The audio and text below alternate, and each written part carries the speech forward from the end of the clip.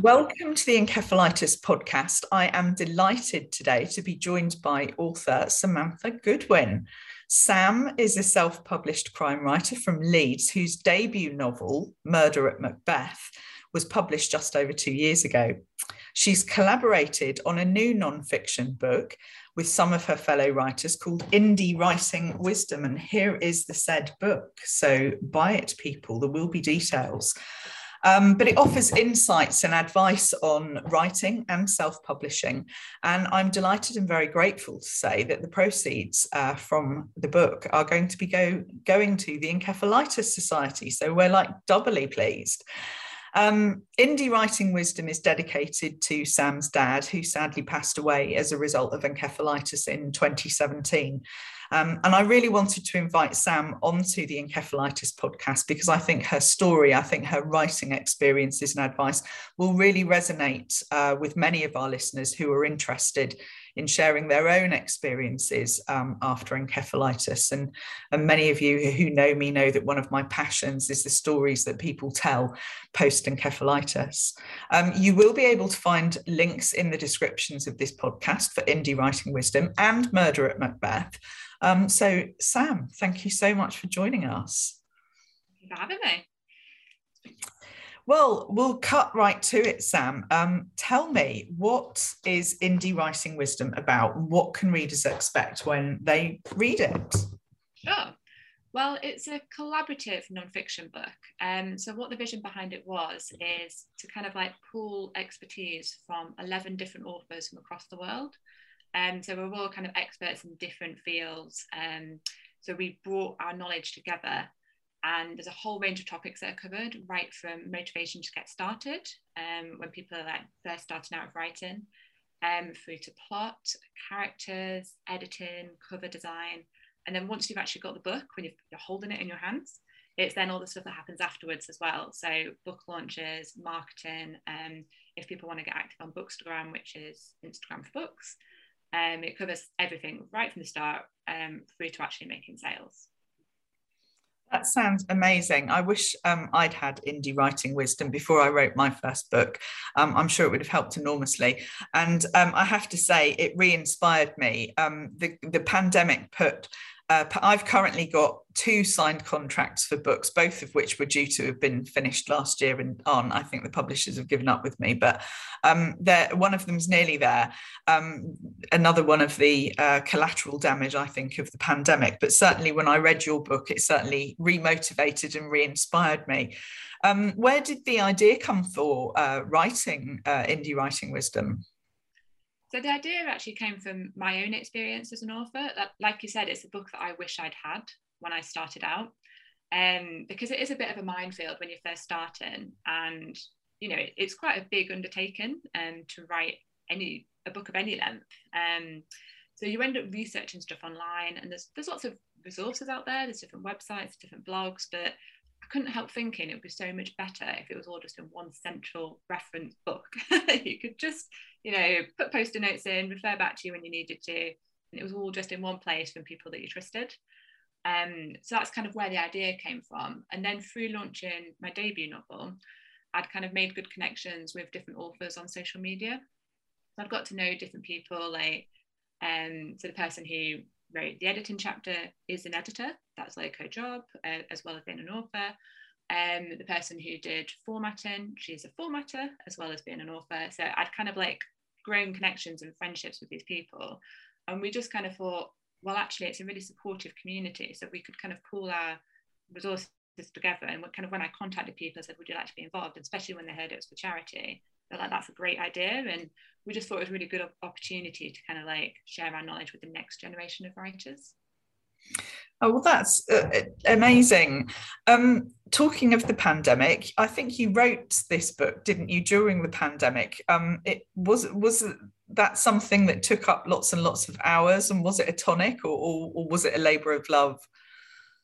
It was a little bit of both. So we were, all the different authors who contributed were in such different situations. So me and my husband, we were still working, but from home. We have a little child who was 1 at the time, so he was just in tow with us. So that was a bit of a challenge. So I was definitely writing in the evenings, in those snippets of time when I could. Other authors, they were teachers, so they had to pivot to online learning at home. Other people were homeschooling, some people have been furloughed. But I think what I found really inspiring and empowering about it is we were all in isolation around the globe, in the UK, the US, Canada, the Netherlands, but we were all working together on something that was really positive, because the news was just so bleak at the time. And it just felt really nice to be working on something that actually was a really good thing, and that it was going to be helpful, and it was going to make a change to people like who maybe couldn't have written their book without it. And also having the side effect of helping encephalitis at the same time. So that's what kept me going. Oh, that's such a nice story. And to think that, as you say, all these people around the world were focusing in on this really, one positive project. And I think it was important, wasn't it, during the pandemic, that, you had to try and find the positive where you could. We all suffered in a variety of different ways. Has writing, obviously we mentioned, your debut novel, which was Murder at Macbeth as well. So is writing, is it an escape for you, or just something that you enjoy? What's your motivator to put pen to paper or tap away on your keyboard? I really enjoy it. It's something that I've always loved doing ever since I was a child. So I've wanted to write a book since I was about 5. Recently discovered when I was 5, I used to write like Spot the Dog books, and like I'd done my own little illustrations. I think definitely writing is my forte, not art. They looked a bit like giraffes. But yeah, I've just always really enjoyed it, and I do find it's like just pure escapism, because I love reading as well, but like with writing you can just completely create the world that you're in, and I just find that really amazing, and it's just a really good outlet for kind of exploring all the different feelings that you might feel. You mentioned as well earlier that the proceeds are coming to the Encephalitis Society, which obviously we're very grateful for now more than ever. I think many people don't realise that a lot of emergency funds were given during the pandemic year in 2020, but it's the years that follow this year and the next year that I think are going to be hardest for charities like ours. So we're very grateful. But it's written in memory of your dad, Graham. Can you tell me a little bit about what happened to your dad? Sure. So my dad, Graham Finnerty, he was someone who was very suddenly struck down with encephalitis, and so went to hospital the same day. Never really regained full consciousness after that first day, not properly. We fell into the statistic of people not knowing what it was. We had never heard of it before. Even the doctors thought it was a stroke for quite a while before finally picking up on it and realizing it on the scans, and was like, oh, actually it's encephalitis. And we were like, is that good? And they're like, well, actually no, it's a really awful disease. In some ways it would have been easier if they'd had a stroke. And with Dad, he went downhill very quickly, lots of seizures. And then, yeah, he was just in hospital from that day for about 6 weeks, at which point it died very peacefully. But yeah, it just completely threw us, because he was totally fine one day and then just wasn't the next. And it was this disease we'd never heard of, which is why I'm very passionate about kind of like raising awareness and kind of just raising understanding of the symptoms, and just so people kind of like know what to do in that scenario, I guess, and think, oh, actually it might not be a stroke, like have you checked for other things?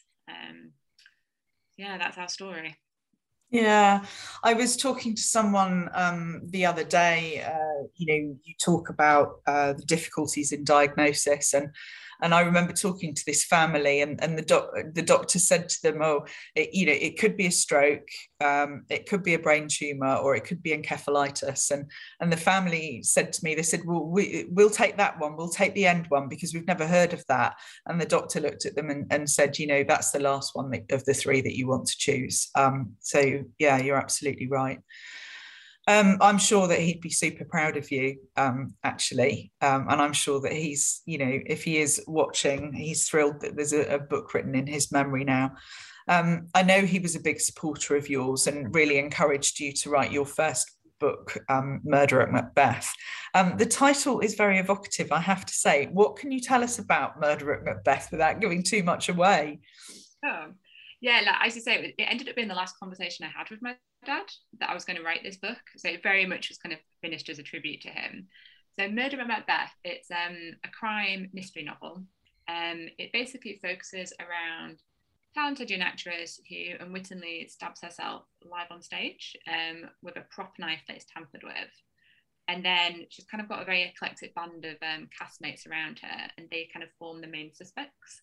So it's a bit like a closed room mystery, a bit Agatha Christie in style. And the two detectives who are kind of investigating, they kind of take one person at a time. They kind of like each tell their different versions of the story, and it slowly kind of like weaves through different twists, different like plot reveals, and you kind of start to build up a picture of what happened. And there's lots of twists and turns, so it kind of takes the reader on a bit of a journey whilst they're trying to like be one step ahead of the detectives to work out who it could be.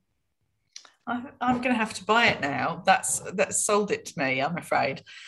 Why did you choose the Scottish play, as they call it, for your book's background?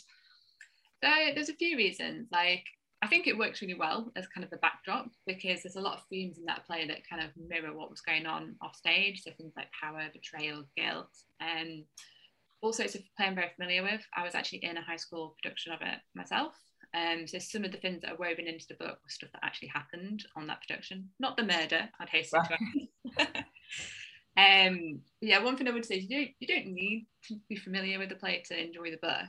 But if you are a Shakespeare fan, there's kind of some hidden little touches that you might appreciate. Things like the chapter titles or all kind of quotes from the play that kind of do really effectively mirror kind of what is going on in that person's perspective. So that was my rationale. Oh my God, it sounds so clever. I'm envious. I'm afraid I can't even imagine writing something like that. I can write academically, but no, that sounds fascinating. I don't think I'm bright enough to come up with all the plot twists and turns and things, but yeah, I envy you. Is there going to be a follow-up to Murder at Macbeth, or are you going off? I mean, is there a follow-up book? Or are you writing something else? Are you going off in a different direction? What's the plan for Sam? I definitely like there to be a follow-up. A lot of my readers kind of expressed they really loved the detective duo who were investigating. They kind of had their own, alongside what's happening in the investigation, the detectives had their own stories that were kind of being told alongside it. And I was trying really hard not to like write cliches. So like, especially the detective sergeant who is kind of like supporting the DI. She's called Nadia Zara, and she's just a really strong woman character. And I don't think you get a lot of that in crime fiction. So a lot of my readers kind of really responded to her and was like, she's amazing. Like, we want to hear more about them. So yeah, I'm just trying to work out kind of like what that looks like. But I definitely like to continue the series and kind of bring those detectives back. Oh, that sounds amazing. Time and again, we hear that personal stories from our members are very helpful for other people who are recovering from encephalitis. And I think often they can, part of their attraction is people are looking to see what the journey is that might be lying ahead for them. What are the difficulties? What are the little victories? And I think also, many people's stories, when you read them, they're full of, the human condition and that kind of indomitable spirit that people can demonstrate in the face of adversity. There might be someone listening to this podcast who wants to tell their story. Do you have any suggestions for them when it comes to writing their story, putting pen to paper? So my main bit of advice would just be get started. I think we can be our own worst critic, and we can always come up with loads of reasons why not to do something. And actually just getting started, I found it really cathartic. There was like emotions and grief that I was still feeling about my dad that I kind of wove into this book, and it was a really good outlet for me that I could just kind of put those words in someone else's mouths and they could work through it. And that really helped me. And also, like, when you first start writing, don't get hung up on it being really good straight away. Like, actually just getting started in the process is really important.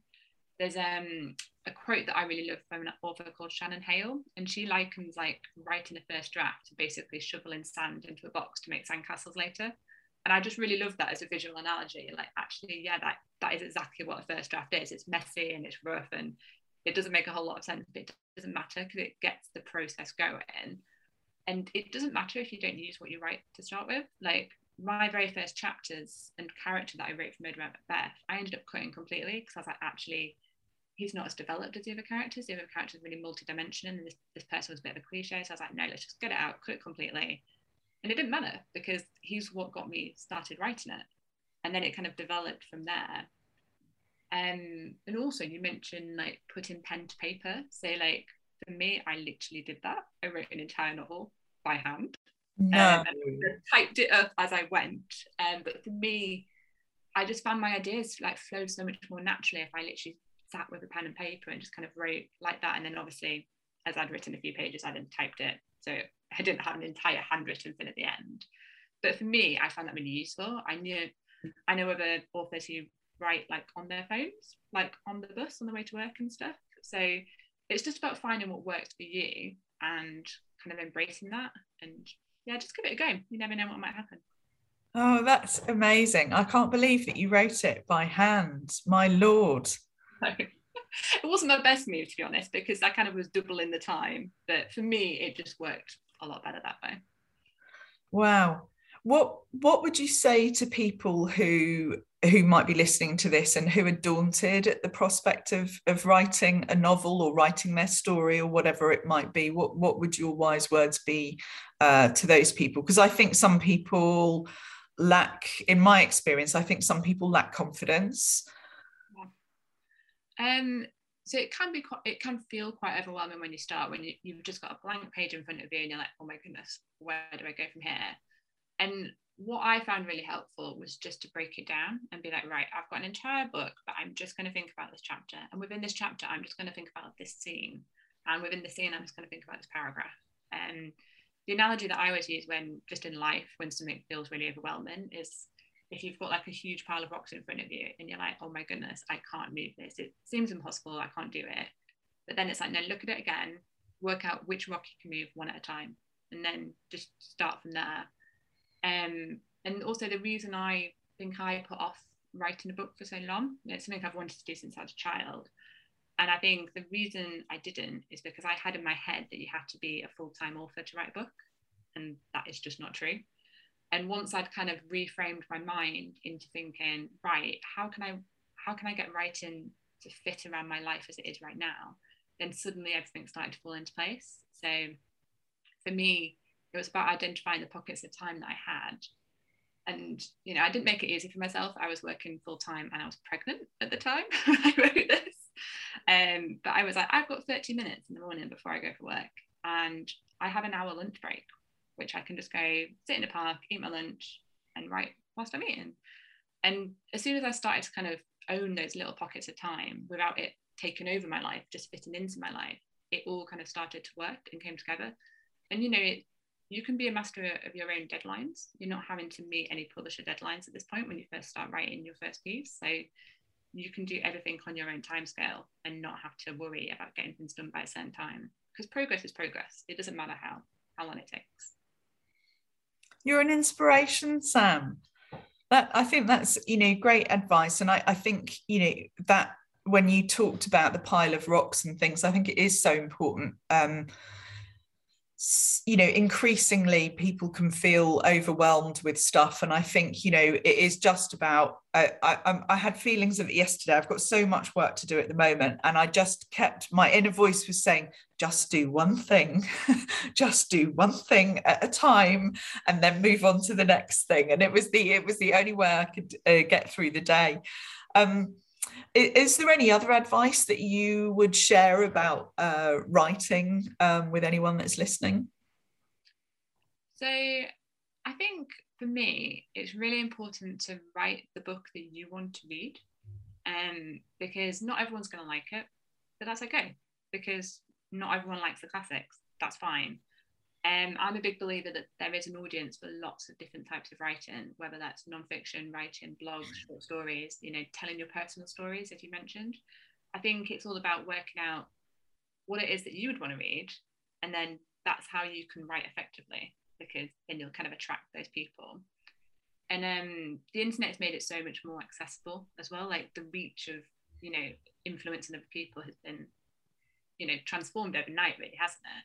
Because I remember when I launched Murder and Macbeth, and like a few weeks afterwards, there was like a 20-year-old librarian from Iowa who contacted me on social media and was like, I loved your book. I stayed up all night to read it. And I was like, you know what? If I don't make any other sales, that's me done. All I wanted to do was for someone somewhere to love it so much they stayed up all night.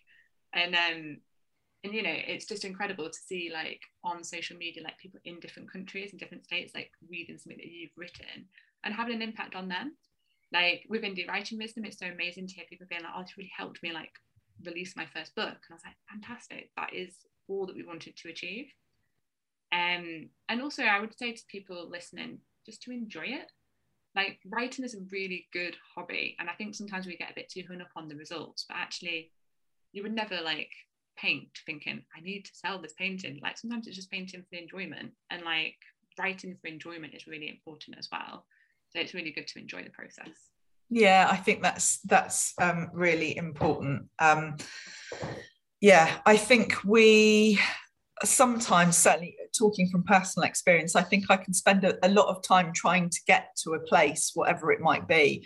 And actually, I don't take the opportunity to enjoy the process. It's like that thing where they talk about people are so busy trying to photograph on their phones a moment in time that you don't actually see it yourself.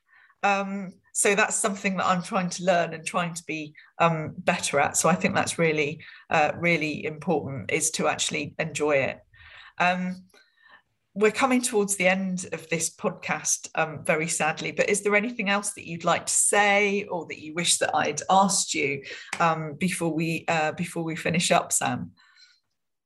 I suppose one final thing for anyone listening who wants to give writing a go, and this is something I wish someone had told me when I first started, is that you don't have to do it alone. Like, I think writing has a reputation as a profession that is very solitary. And it's like, I need to do it all by myself. But actually, nowadays, more than ever, such great ways of connecting with like-minded people online. So be that online writing groups, in-person writing groups, there's retreats, there's festivals.